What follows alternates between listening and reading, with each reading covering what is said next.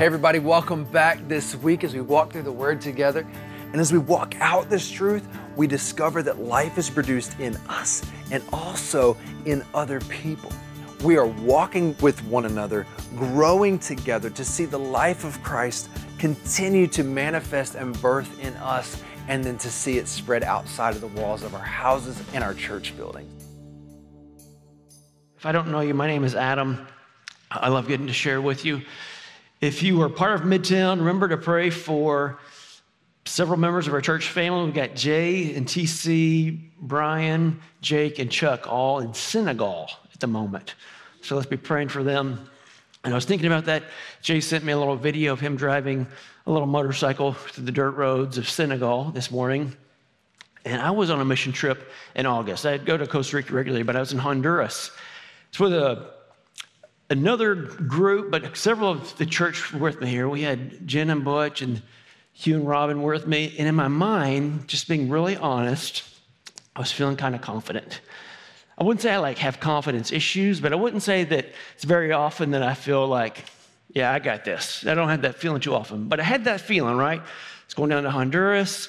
Been there several times. I lived in Costa Rica for 7 years. I've studied the culture and the language. I've published research on missions in the area, so I'm feeling pretty good. We get there, where this little shuttle breaks down immediately. Hugh's with us. All he has is a Leatherman and the flashlight on his cell phone and a dirty rag, and he gets this thing running again. I was so impressed. He told me what he did. I didn't understand a word he said. I just watched him. This is awesome. So I'm still thinking, okay, but I'm gonna have the opportunity to shine, right? So we drive around this big ranch to where we're going, and the missionary who's there says, I want you guys to move that giant thing over here. I'm like, I don't know how we can do that. He said, we'll use the Kubota. Well, I don't know what a Kubota is. It's not a type of intelligence I have. And when he pointed, I kind of figured it out. So we go over there. Kubota doesn't work. Hugh, once again, today's his birthday, by the way, if you see him. Hugh figures out how to get this thing running. He diagnoses that there's a problem. It's missing some part. He explains it to me. I'm just kind of sitting there, just helpless, useless, completely useless. Just like, hey, great job, Hugh. This is awesome, right? Well, that didn't work, so we have to get this tractor. The tractor didn't work because the brakes weren't working, so Hugh repairs the brakes. Meanwhile, me thinking that I have so much to offer, I'm just kind of standing there, just watching, hey, this guy's so impressive. This guy's a genius, feeling completely useless. I share this story for two reasons. One, because there's so many different types of intelligence, and today I'm going to talk about one called contextual intelligence.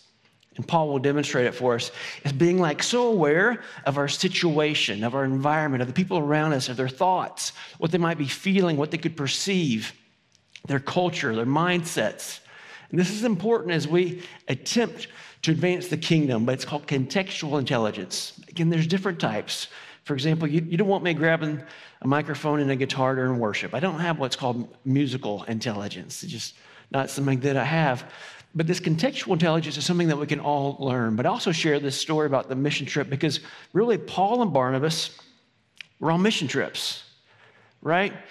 And as we read in Acts 15 and Acts 16, they traveled around planting churches. In Acts 15, they came back together because of this problem where these Gentile Jesus followers were coming to the faith. And so the early church leaders said, well, what do we do with them? And the Pharisees were saying, well, they have to be circumcised. And they decided, the Council of Jerusalem, no, they don't have to be circumcised. They're saved by grace alone. So that's where we are. And Paul and Barnabas, early two church fathers, incredible duo, said, hey, let's travel back and visit these churches that we planted. So here we are. We're in Acts 15, and we're hitting the last section of Acts 15, starting in verse 36. And after some days, Paul said to Barnabas, let us return and visit the brothers in every city where we proclaim the word of the Lord and see how they are. Now, Barnabas wanted to take with him John called Mark, but Paul thought best not to take with them one who'd withdrawn from them in Pamphylia and had not gone with them to the work. And there arose a sharp disagreement so that they separated from each other. Barnabas took Mark with him and sailed to Cyprus, but Paul chose Silas and departed, having been commended by the brothers to the grace of the Lord. And he went through Syria and Cilicia, strengthening the churches. So again, you've got Paul and Barnabas, and they're this incredible team. They've experienced so much together. They've seen supernatural things, miraculous things. Barnabas is known as a man of wisdom. He's known as an encourager, got these great relational gifts. Paul is actually far more relational than you might think, but he's this incredible communicator. He's this well of wisdom. And we have this situation where these two just come into a disagreement. The subject matter of the disagreement was John Mark, who was Barnabas' cousin, had deserted them earlier. And Barnabas was ready to receive John Mark back. John Mark's ready to go again. And Paul says, no way, I'm not doing this. And what's interesting is that in verse 40, it says they had a sharp disagreement. And the word actually, if you study the original language, it denotes like a violent action or emotion. It's not like a gentleman's quarrel. This is like really intense fighting between Paul and Barnabas. In my mind, I want to know who's right. Is Paul right or Barnabas right? Is Barnabas right for receiving John Mark, accepting John Mark as he is? He's redeemed, he's forgiven. Or was Paul right saying, no, we have a high standard for this. We can't tolerate this. I tend to go with Barnabas, just how I'm wired. Some people tend to go with Paul. It doesn't actually say. But I share this because this incident between Paul and Barnabas, it kind of stirs something inside of me. You see, if we read through the rest of the New Testament, we see that Paul actually reconciled with John Mark. We read that in Paul's letters to Timothy. But Paul never reconciled with Barnabas. And that sits heavy because these are two of the greats in the New Testament. Part of me feels a little bit relieved and encouraged that these great men of the faith could do this. Makes it feel a little bit more normal. It's kind of like when I read Elijah got depressed, makes me feel a little normal when I'm struggling with my emotions. But part of it makes me deeply sad. What do we do with this? What do we do with this conflict? I know when I was younger, I remember having conflict with a family member. And I'm sure I was being insensitive. I don't remember the subject matter. But the family member ran off, cried, and slammed the door. And I learned, okay, conflict is bad. Avoid conflict. This doesn't work. When Kelly and I got married, I was 23, she was 21. We moved to Florida. A couple months into it, the worship leader and the senior pastor got into this big fight, like Paul and Barnabas, and it tore the church in two. It was messy, painful, ugly, and you can be tempted to think, okay, conflict is bad. Avoid conflict because conflict leaves a mess, right? And what I want to say is that I think as Jesus followers, we might need to actually even initiate conflict. Now, what I'm saying is that as Jesus followers, we're called to be mature, complete. We need depth. The Lord wants unity. He wants peace, but we have to work towards it, not a shallow surface thing. We've got to press into things for greater health and greater depth. See, peace is important to the Lord. It's hard. It takes a lot of work. We've got to guard our heart above all else. We can't give the enemy any kind of foothold, but we know how important peace is because it's all throughout the Scripture, right? God speaks of his covenants in terms of peace. In the Old Testament, they greeted each other with the word shalom, which is actually this really deep, powerful, meaningful peace. It's trusting in God's character. In the New Testament, almost every letter begins or ends with peace. Jesus is called the Prince of Peace. Jeremiah 8, God's angry with the Israelites because they're peace fakers. It says, you proclaim peace where there is no peace. So we're called to pursue peace and unity. And it's hard, but it takes intentionality. Sometimes it takes initiating conflict. When we were at that church in Florida that I mentioned, after being there for a few years, I felt like the Lord spoke to me, and it was really before I even believed the Lord spoke. And he spoke, and he said so clearly to me, he said, Adam, you're not loving people that well if you don't love them enough to press into hard things. And I felt pretty convicted. So I could get along with anyone. But I didn't want to press into hard things because it was messy. Now, don't get me wrong. It's pressing into it with humility and kindness and grace and love with their best interest at heart. The consequences of not pressing in are way worse than pressing in. But Lord's just showing me that I've got to love people enough to press in, to really pursue unity, to really pursue the well-being, their well-being, and my well-being. But what's hard is that sometimes we just don't know, like, do I just forget about that one, ignore it, or do I bring it up? And when I'm learning, for me, it's really powerful and healthy for me sometimes to say, well, that's just not a big deal, and not get so upset over little things. But I've noticed that if there's a chance that I might write that down on a list, the offense I've received, and stick it in my back pocket, metaphorically for the future to use, then I better address it, right? Again, with kindness and humility. Paul says this to Timothy. He says, the goal of the command is love, which comes from three things: a pure heart, a sincere faith, and a clean conscience. So if there are issues between relationships that you have, I'd encourage you, press into them for help. It might be messy at first. I know there's this temptation for us to say, man, I'm just going to brush the dirt off my feet. Maybe you've heard that. That's biblical, right? Really, contextually, you know what verse we need to hear? 70 times 7. I need to forgive him 70 times 7, which means keep on forgiving. Contextually, that's the verse we need to cling to. We've got to guard our hearts, not give the enemy any foothold. We need to press in what needs to be pressed into, again, with their best interest at heart. And it's a success if we're faithful. So we've got this messy separation, right? Paul and Barnabas. But I want to say this. Paul picks Silas and goes this way. Barnabas picks John Mark, goes this way. And the Lord didn't cause a disagreement between them, but he still redeemed it. Why? He sent out more missionaries, more teams to reach the Lord. And I say that to say, Lord can redeem hard things in our lives. Normally the story I share is in Genesis 50, where there's a man named Joseph. And it's not Joseph as in Mary and Joseph, but it's Joseph from the book of Genesis early. And Joseph was sold into slavery by his brothers, and the Lord orchestrated it so that he became the second man in Egypt. And he interpreted a dream and knew of a famine coming, and he saved thousands and thousands of lives.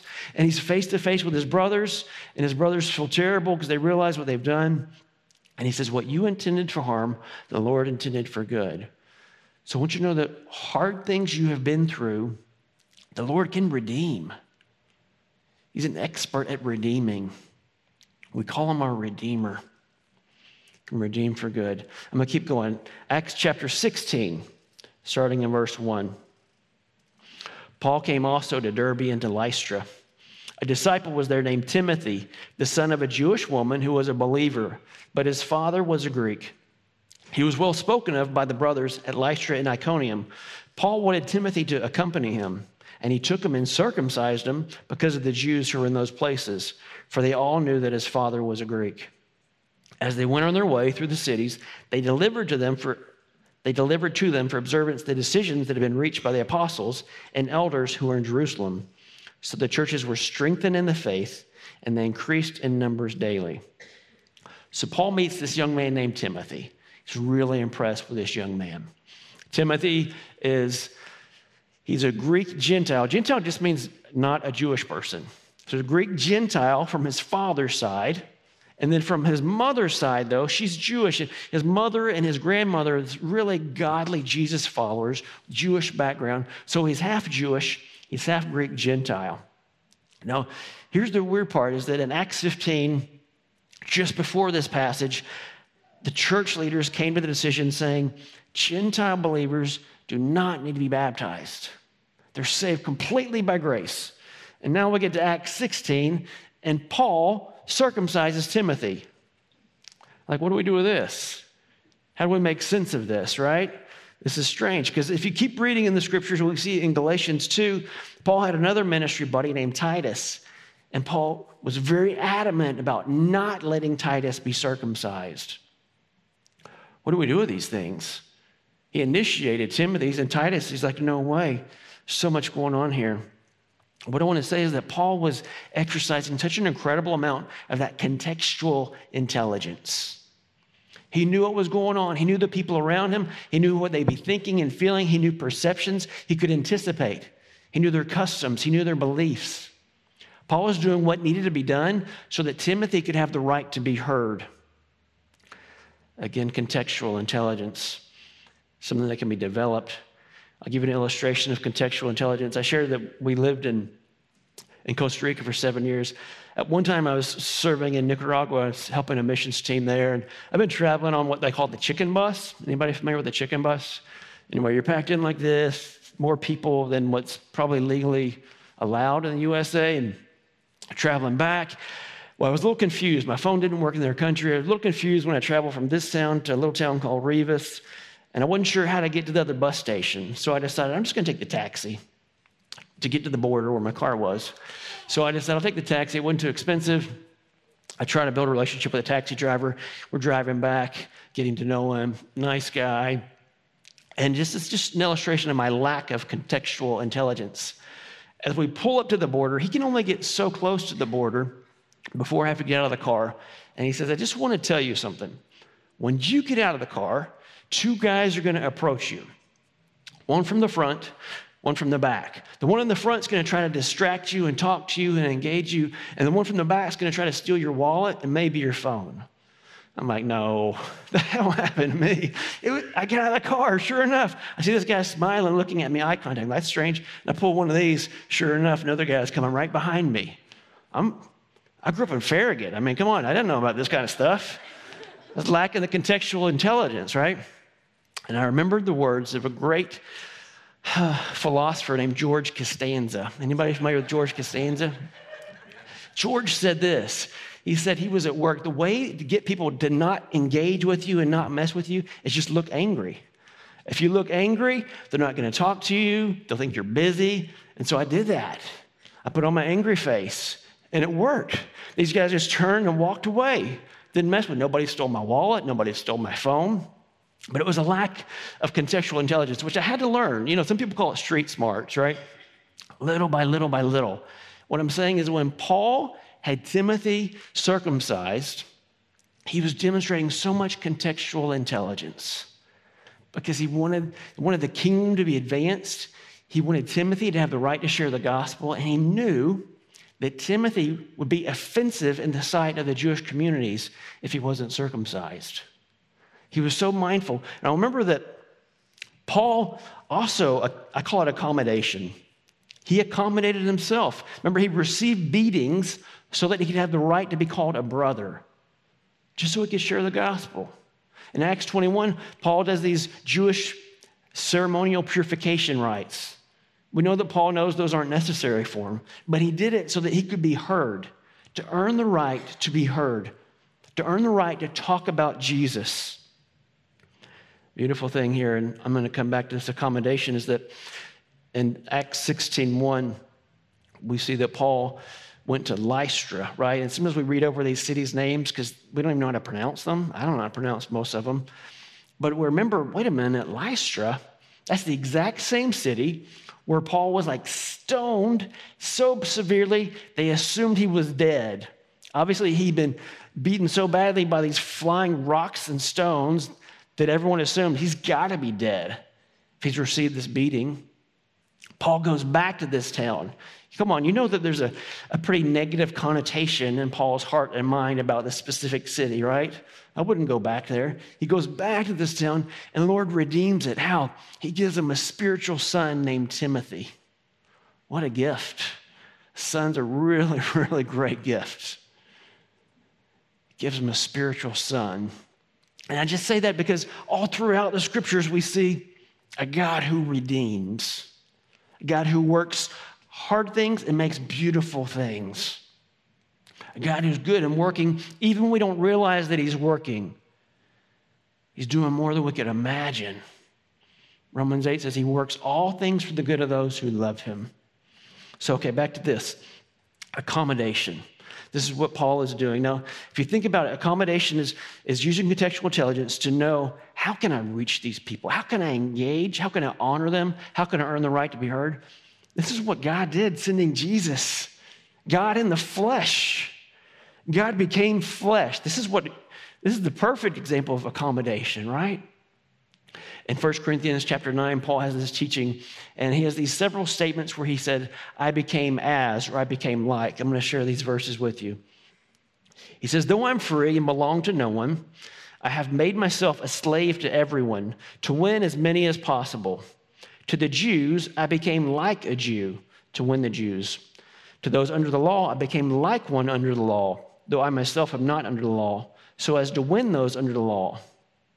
To those not having the law, I became like one not having the law, though I am not free from God's law, but am under Christ's law, so as to win those not having the law. To the weak, I became weak to win the weak. I've become all things to all people, so that by all possible means I might save some. I do this for the sake of the gospel, that I may share in the blessings.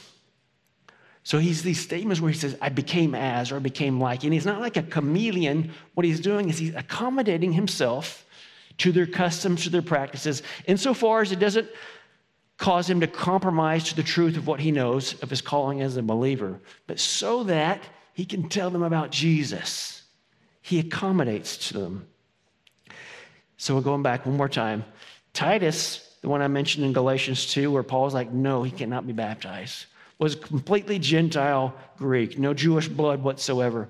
And it was important that he not be circumcised because it's important because his message would communicate, you're saved by grace alone.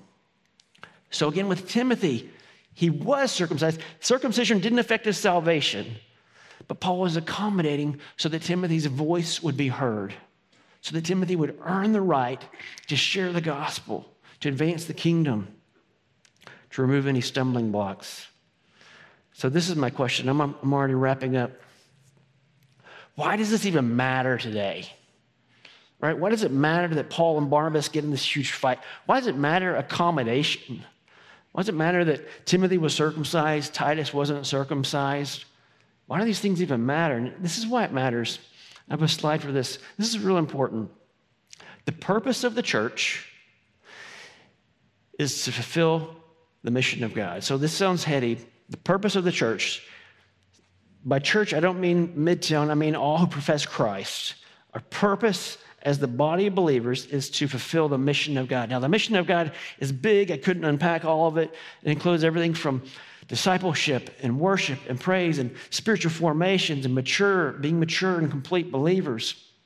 But it also involves us as believers accommodating to reach those for the gospel, doing what we can to engage them where they are. Some churches accommodate in different ways. Some accommodate with having the service in multiple languages, right, with a translator. Some might have ASL. Some accommodate by offering maybe like a hymn and then some less traditional worship. I think, to be honest, Midtown's in a way accommodating by letting me preach. Jay doesn't need me to preach. Jay's amazing at preaching. If you haven't heard Jay, you've missed out. He's a great communicator, so passionate for the Lord. But we're a little different, if you haven't noticed, right? I mean, we really enjoy each other. We like to tease and heckle each other a lot too, but our styles are different. So it's a form of accommodating, because we want to reach people. We want them to know the Lord. We want them to make the Lord known. So I want to challenge you. How can you accommodate? And I know there's that little thought like, wait a minute, I'm not going to accommodate. I've got to hold true to the truth. We don't compromise the truth. Paul didn't compromise the truth. He didn't compromise his calling, but he did accommodate himself. I became like, so that I could reach him for the gospel. How can we do that? Jen and Ryan are going to share tonight at a meeting we have right after service, and you're welcome. Space is small, but anyone's welcome to join. I'm like, how do we do this in our neighborhoods? How do we do it? I'm not great at that. I'm going to learn. How do we do it at work to accommodate them, that we might earn the right to share the gospel? I asked Jay before he left for Africa. I said, Jay, you're really great at meeting people where they are. Like, how do you accommodate, like Paul was accommodating to reach them the gospel? How do you do it? What does that even mean today? And Jay gave me a really wise answer. He said, I think accommodating involves listening first. Instead of like going with an agenda and throwing something onto someone and projecting onto them, going to them and just asking them their story. Asking them about their life and their experience, their hurts and their struggles, so that I can meet them where they are. And I thought, that's exactly right. That's accommodation. That's what we're called to do. So let me just close. Just my last thought here as the band comes up. The purpose of the church is to fulfill the mission of God. This is what we get to do. We get to be a part of God's mission of what he's doing. And part of that is unity among the body. Part of that is modeling Christ's love. So this involves us having to press in to hard things for the sake of health, for the sake of real unity and real peace, not shallow health, not shallow peace. It's unity. So if you feel a conviction in your heart that you might need to engage in a conflict, I just want to fan that flame and say, go for it, but do it in humility and love. The second part is, I just want to encourage us, think, how in the world can we meet those around us with the gospel? I will say this, I've realized it's not waiting for them to come into the church doors. Sure, I want to show grace and kindness to everyone involved, but there's a call for us to go out, to go toward, to reach them and be with them. And the last part, I just want to say, in whatever season you are, as we get to be a part of this, of developing healthy relationships, of advancing the kingdom, of fulfilling the mission of God, let's just like rest in the truth that he's a redeemer and he's good. You know, the most heinous evil in all of history, like the most gross, was the torture and crucifixion of Jesus. And look how the Lord redeemed it for the greatest good of all time. Salvation. Inviting us into relationship, into intimacy, inheritance, part of his family. So my prayer, and my pray for us, is that it ends in 16:5, and he says that the church just grew in their faith and also in their numbers. So Lord, I just pray that our faith would grow. Would we know how to communicate your love in ways that it's received, in ways that it's understood, in ways that lives are reached for your glory. Healing is fostered, joy and hope are birthed. Give us courage to press into hard things, but also wisdom to know how to do it in a way that's honoring. Thank you, Jesus. Would we value peace? And would we walk in humility? I do pray for the numbers to grow, just like it says in verse 16:5, not for the sake of Midtown, but for the sake of your kingdom, the souls being saved. And I pray for even more than numbers, that we would grow maturity and depth, more and more complete. Thank you, Lord, for your mercies. As we just go about our days, would we just be so convinced that you are a God who redeems? Would our hearts have peace because of that? And if we're in that stage, we're just like, this is a miserable stage, I just want to get out of this season, would we be present in the moment, knowing that this is a season of transformation of our hearts and it's necessary, but our hearts be convinced that you're good. You are who you say you are. You're working even when we don't see it. You're working for the good. So we love you, we praise you, we thank you. Yeah, thank you for your goodness. Thank you, Jesus. Thank you for letting us be a part of your work. Thank you that we get to participate. Thank you, Jesus. We love you. Spread blessings on our church, blessings on all present. In Jesus' name, amen.